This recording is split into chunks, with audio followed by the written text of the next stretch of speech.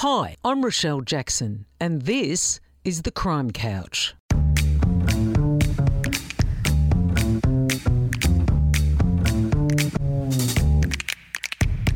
I'm an investigative journalist and true crime author, and I know who's who in the zoo, the crims, the cops, and the interesting individuals in between. So get comfy and join me here on The Crime Couch. It's going to be one heck of a journey. Lilian Irwin was an inspector in Victoria Police for 24 years. Lil, as she's affectionately known, led the way for women in the police force. When she joined in 1961, Lil was only one of 4 women in her squad.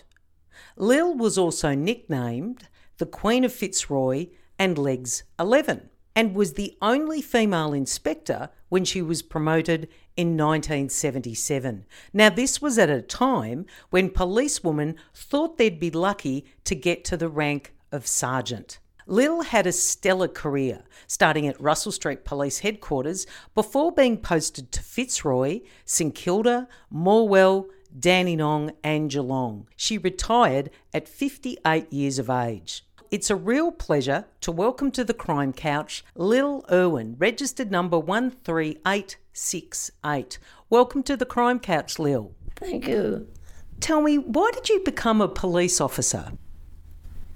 I just thought it would be interesting, so I asked the policeman if he thought I'd enjoy the police force. He said, "Yeah, I reckon you might." And from there on in, was sort of, I just enjoyed it. I just went along with things as they happened, and that was it. In your initial police training, what did you learn about your eyesight? Because there was something that happened and you got to know about it, didn't you? My father had 20/20 vision, and he was picked for being a sniper in the First World War. He spent quite a few years there, and he eventually just became, his brother was, one brother was almost a twin. They looked alike and everything, but the brother took it got mixed up and took the blame for things that he didn't do, and didn't take the blame for things he did do. When you joined as a policewoman in 1961. How were policewomen perceived in the job at that time, Lil? Oh, they were just interesting. That's about the lot. Were policewomen discriminated in those days? Did you feel there was a lot of discrimination? We were always given the sissy jobs. We weren't allowed to use force, but we still snuck it in times. And in fact, I think it might be Mick Gatto. I used to grab by the ear and tell him to do something, and if he didn't do it, I'd dig my thumbnail in. It hurt and woke up. You've had quite an experience working in the job. You were posted to Morwell Police Station. Now, do you remember what happened when the new Chief Commissioner paid a visit? Remember what happened? Oh, yes. He was... I had a new uniform, and I thought I'd better wear this, so I wore a good uniform and threw a beautiful salute to the chief, and the button popped up the top of my uniform and rattled down the concrete, and the mayor of Morwell chased it and brought it back and put it in my hands in front of the fellow who'd just been promoted. How did that go down? He went home and had a nervous breakdown. And I believe you got stirred about that, and they said it was because of you that he had the breakdown. Yes, that was all my fault. Unbelievable. Look, Lil, you were at Geelong when you encountered that colourful identity who was, I think you were dealing with some underage young girls that were causing trouble. So tell me what happened. Who did you deal with? Mick Gatto was the main one. And he was on his own, but he was trying to win the girls. And he was showing off and kept answering my questions instead of letting the girls do it. And I said, for heaven, so come over here. And I took him over to his table. And I sat him down and I said, you sit there and you keep your mouth shut. I don't want to be interrupted by you or anyone else. And he just looked at me. I said, if I hear one more question from you, I'm going to hang you on that hat rack by the door. And this was Mick Gatto. Puffy earring. By your what earring? By your puffy earring. So, Lil, how did Mick Gatto deal with that? He's a policewoman. Well, he was still looking at me. He had his mouth hanging open and just looking. He was still sitting there when I left the hotel. And I walked out the hotel. I said, I'm going now. It's all right. That took a lot of courage, though, dealing with Mick Gatto. Oh, it didn't worry me. I didn't know him. It didn't worry me at all. I was quite happy to tell him off and, tell him to mind his own business. And I had dealt with him. I didn't realise as a child. And stuck the fingernails into the ear and said, go on, do what your mother told you. So you dealt with him as a 12-year-old boy, I think, didn't you, at some stage? Yes. He was about 17 when I finally dealt with him. And when he was trying to pick up the girls, and of course they were all giggles, that's all they were interested in.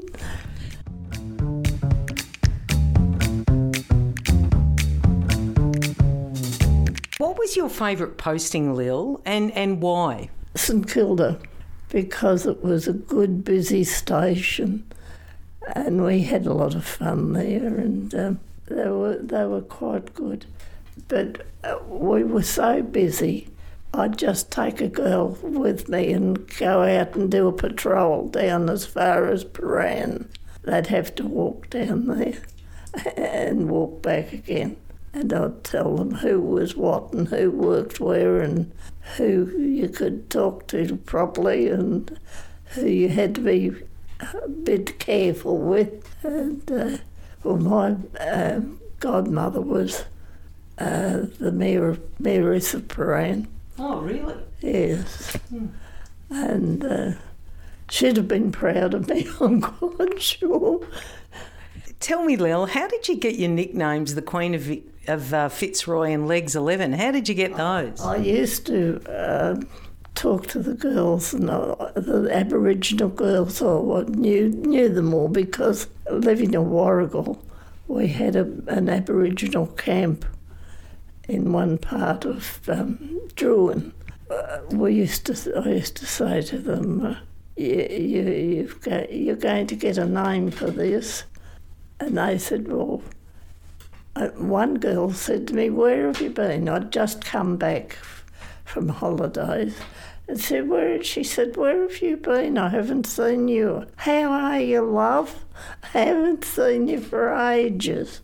And I said, I've been around. And the policeman who was dealing with her looked at her and said, well, that's the first time I've heard you call a police member by a four-letter word that we can't charge you with. And he said, how come? She said, oh, she's a lady, of course.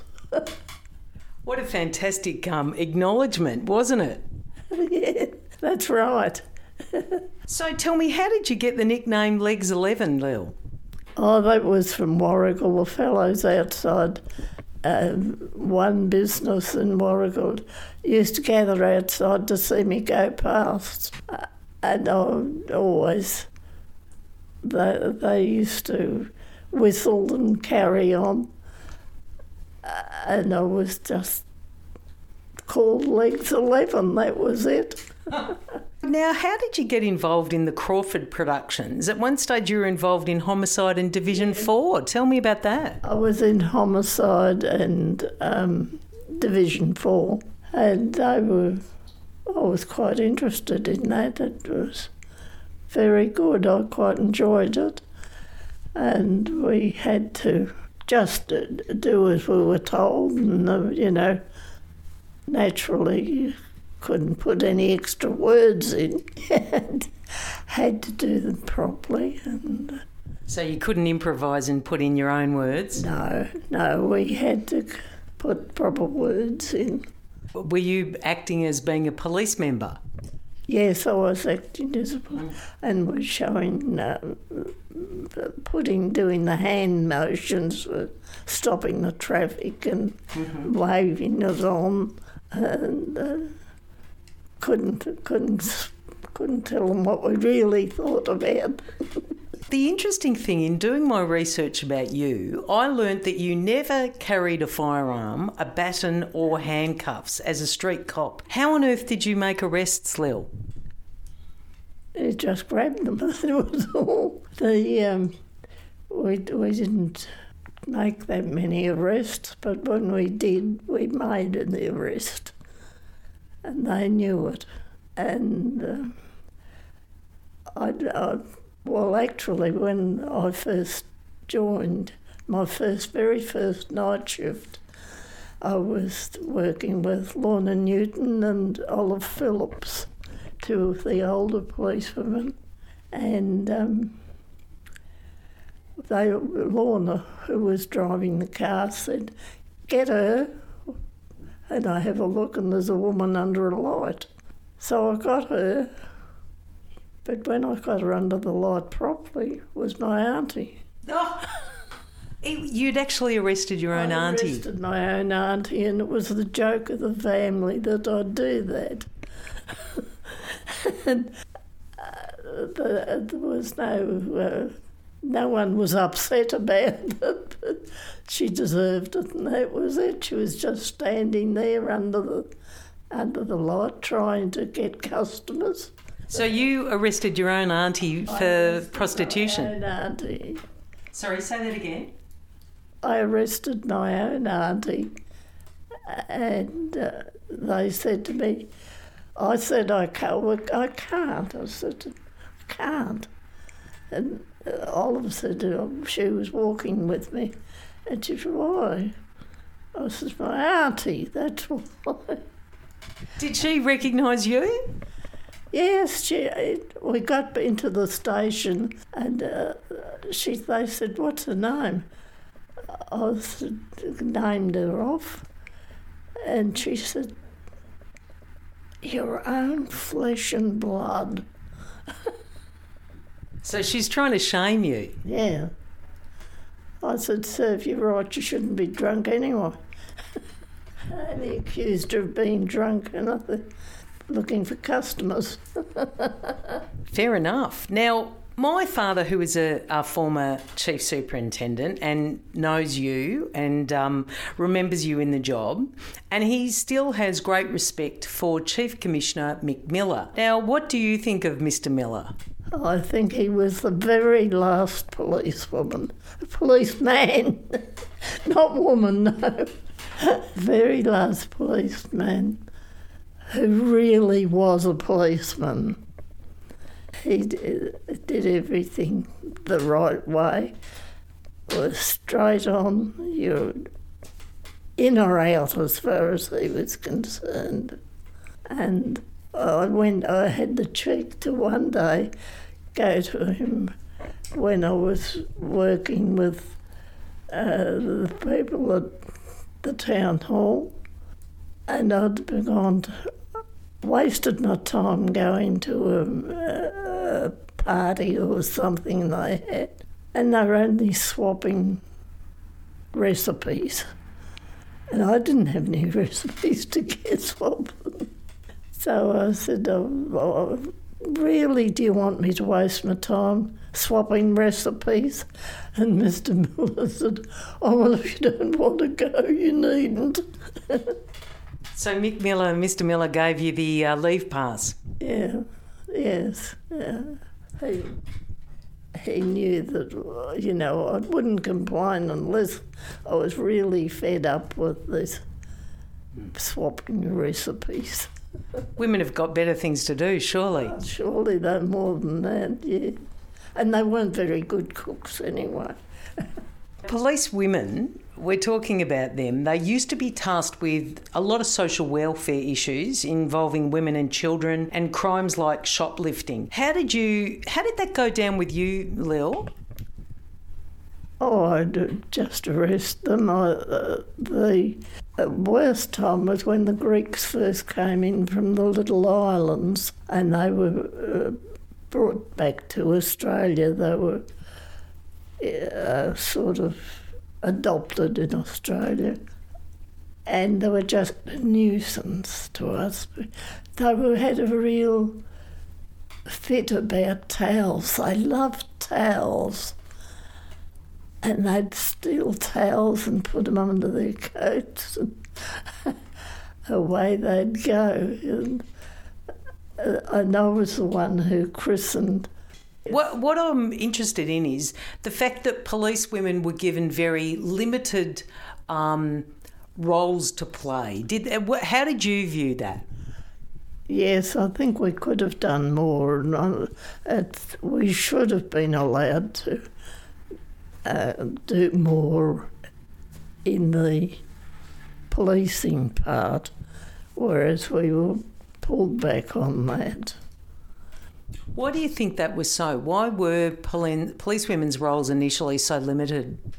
I think that the women were a bit shy to come forward and put their ideas in, and therefore they were never listened to. That was all. It makes me realise how significant it was for you to reach the role and the rank of inspector. How significant was that for you, Lil? It was quite a big step, actually. I didn't think I'd ever make it, but I didn't think I'd be promoted in time. But it all worked out that way. What did it personally mean to you to reach the rank of inspector? It was more pay. But just more respect, I suppose, as well from the other girls.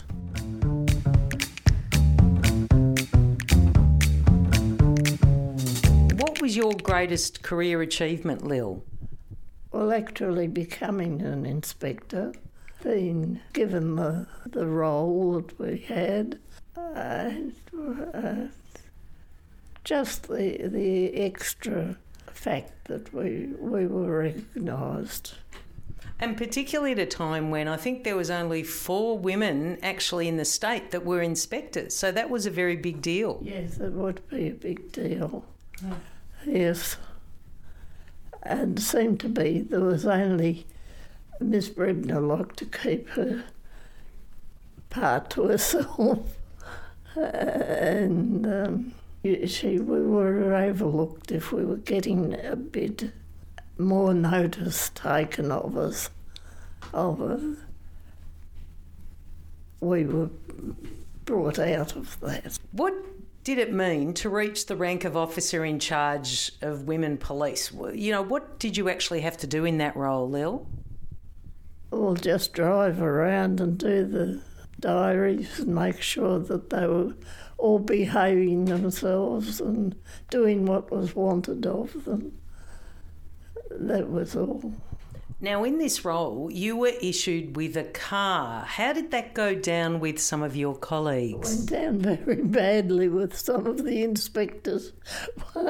One in particular had the cheek to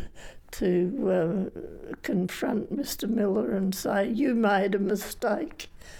And he said, "Why did I make a mistake?" He said, "Oh, you've promoted Lilian Irwin. I haven't got a car. Why she got a car? And he said, well, Mr. Miller said, well, how many accidents have you had in a police car? Oh, he said, 1 or 2. And Mr. Miller said, well, Miss Irwin hasn't had any and she can keep the car. Oh, that would have gone down badly.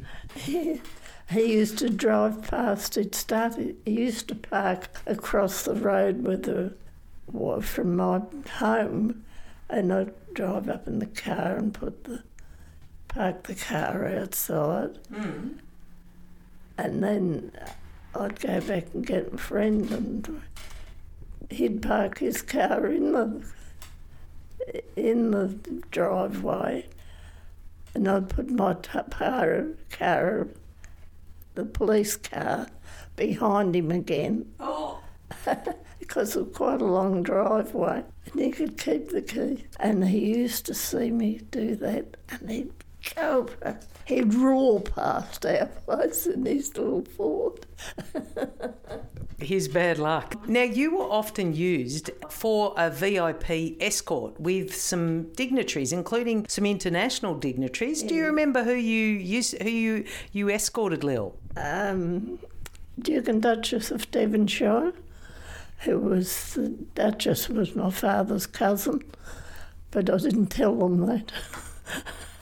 And I looked enough like her that they'd go to speak to me, and then they'd realise it wasn't me, it was her. Who else did you escort in your time, Lil? The Emboyers, Mr. and Mrs. Emboyer, and I was up on Mount Dandenong, and Mr. Emboyer was there, and Mrs. Emboyer, and they were both very nice people, but she looked terrific, and I had picked her up in the city at one of the better shops. And she wanted to go to Myers. I said, oh, you don't want to go to Myers, go here. It's much better. And I took her to, I can't think of the name of it, but the shop was in Collins Street, which meant something. They were terrific people, very nice people. I wanted her to buy a dress. I said, you'd look wonderful in that, because she was very tall, wonderful carriage. I said, you look terrific in that, why don't you buy it? It was only about $100 or something like that. And she said, oh my God, my husband would kill me. Tell me, what is 24 years of policing? What has that taught you about people, Lil? They're all the same. All frightened the husband won't like it, and were embarrassed when they were brought out of their shells and had to do anything different. They were quite embarrassed. How would you sum up your career? It was very interesting. Very, very interesting. What are the main changes in policing that you've seen, and what do you think about those changes? Like, what do you think of the new uniform, the new police uniform? Oh, it should never have been like it is. It wasn't wanted. It was better with the blue shirt, light blue shirt. I don't like the other ones. They're for lazy police who don't iron their shirts every week. And the uniforms could be better designed. I wouldn't have had them. What do you think about the fairly new, relatively new Chief Commissioner Shane Patton? What do you think of him? I don't really know him. I could have worked with his mother before I joined, but I'm not sure that I did. I think I know who they were. Have you got any thoughts on the relatively new Chief Commissioner? He's got a lot to learn. to catch up to Mr. Miller. What advice, Lil, would you give to today's policewomen? Keep going and enjoy yourself, and don't forget that the other people, the ones you're dealing with, who they are and what they are. Can you say a bit more? What do you mean by that? They must recognise the fact that they are who they are because of something they've done, and that makes them important, and they must remember that. What about your personal philosophy on life, Lil? You're now 94, nearly 95 years of age. Why, how do you credit your longevity? What do you credit that to? Scots upbringing. My aunt was Scotch woman, and she cooked and worked hard all the time.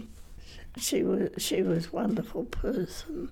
What about your personal sort of life practices? Is there anything that you think that you can attribute your longevity to? No, not really. Beer. You like your beer? A beer occasionally, yes. Like every night.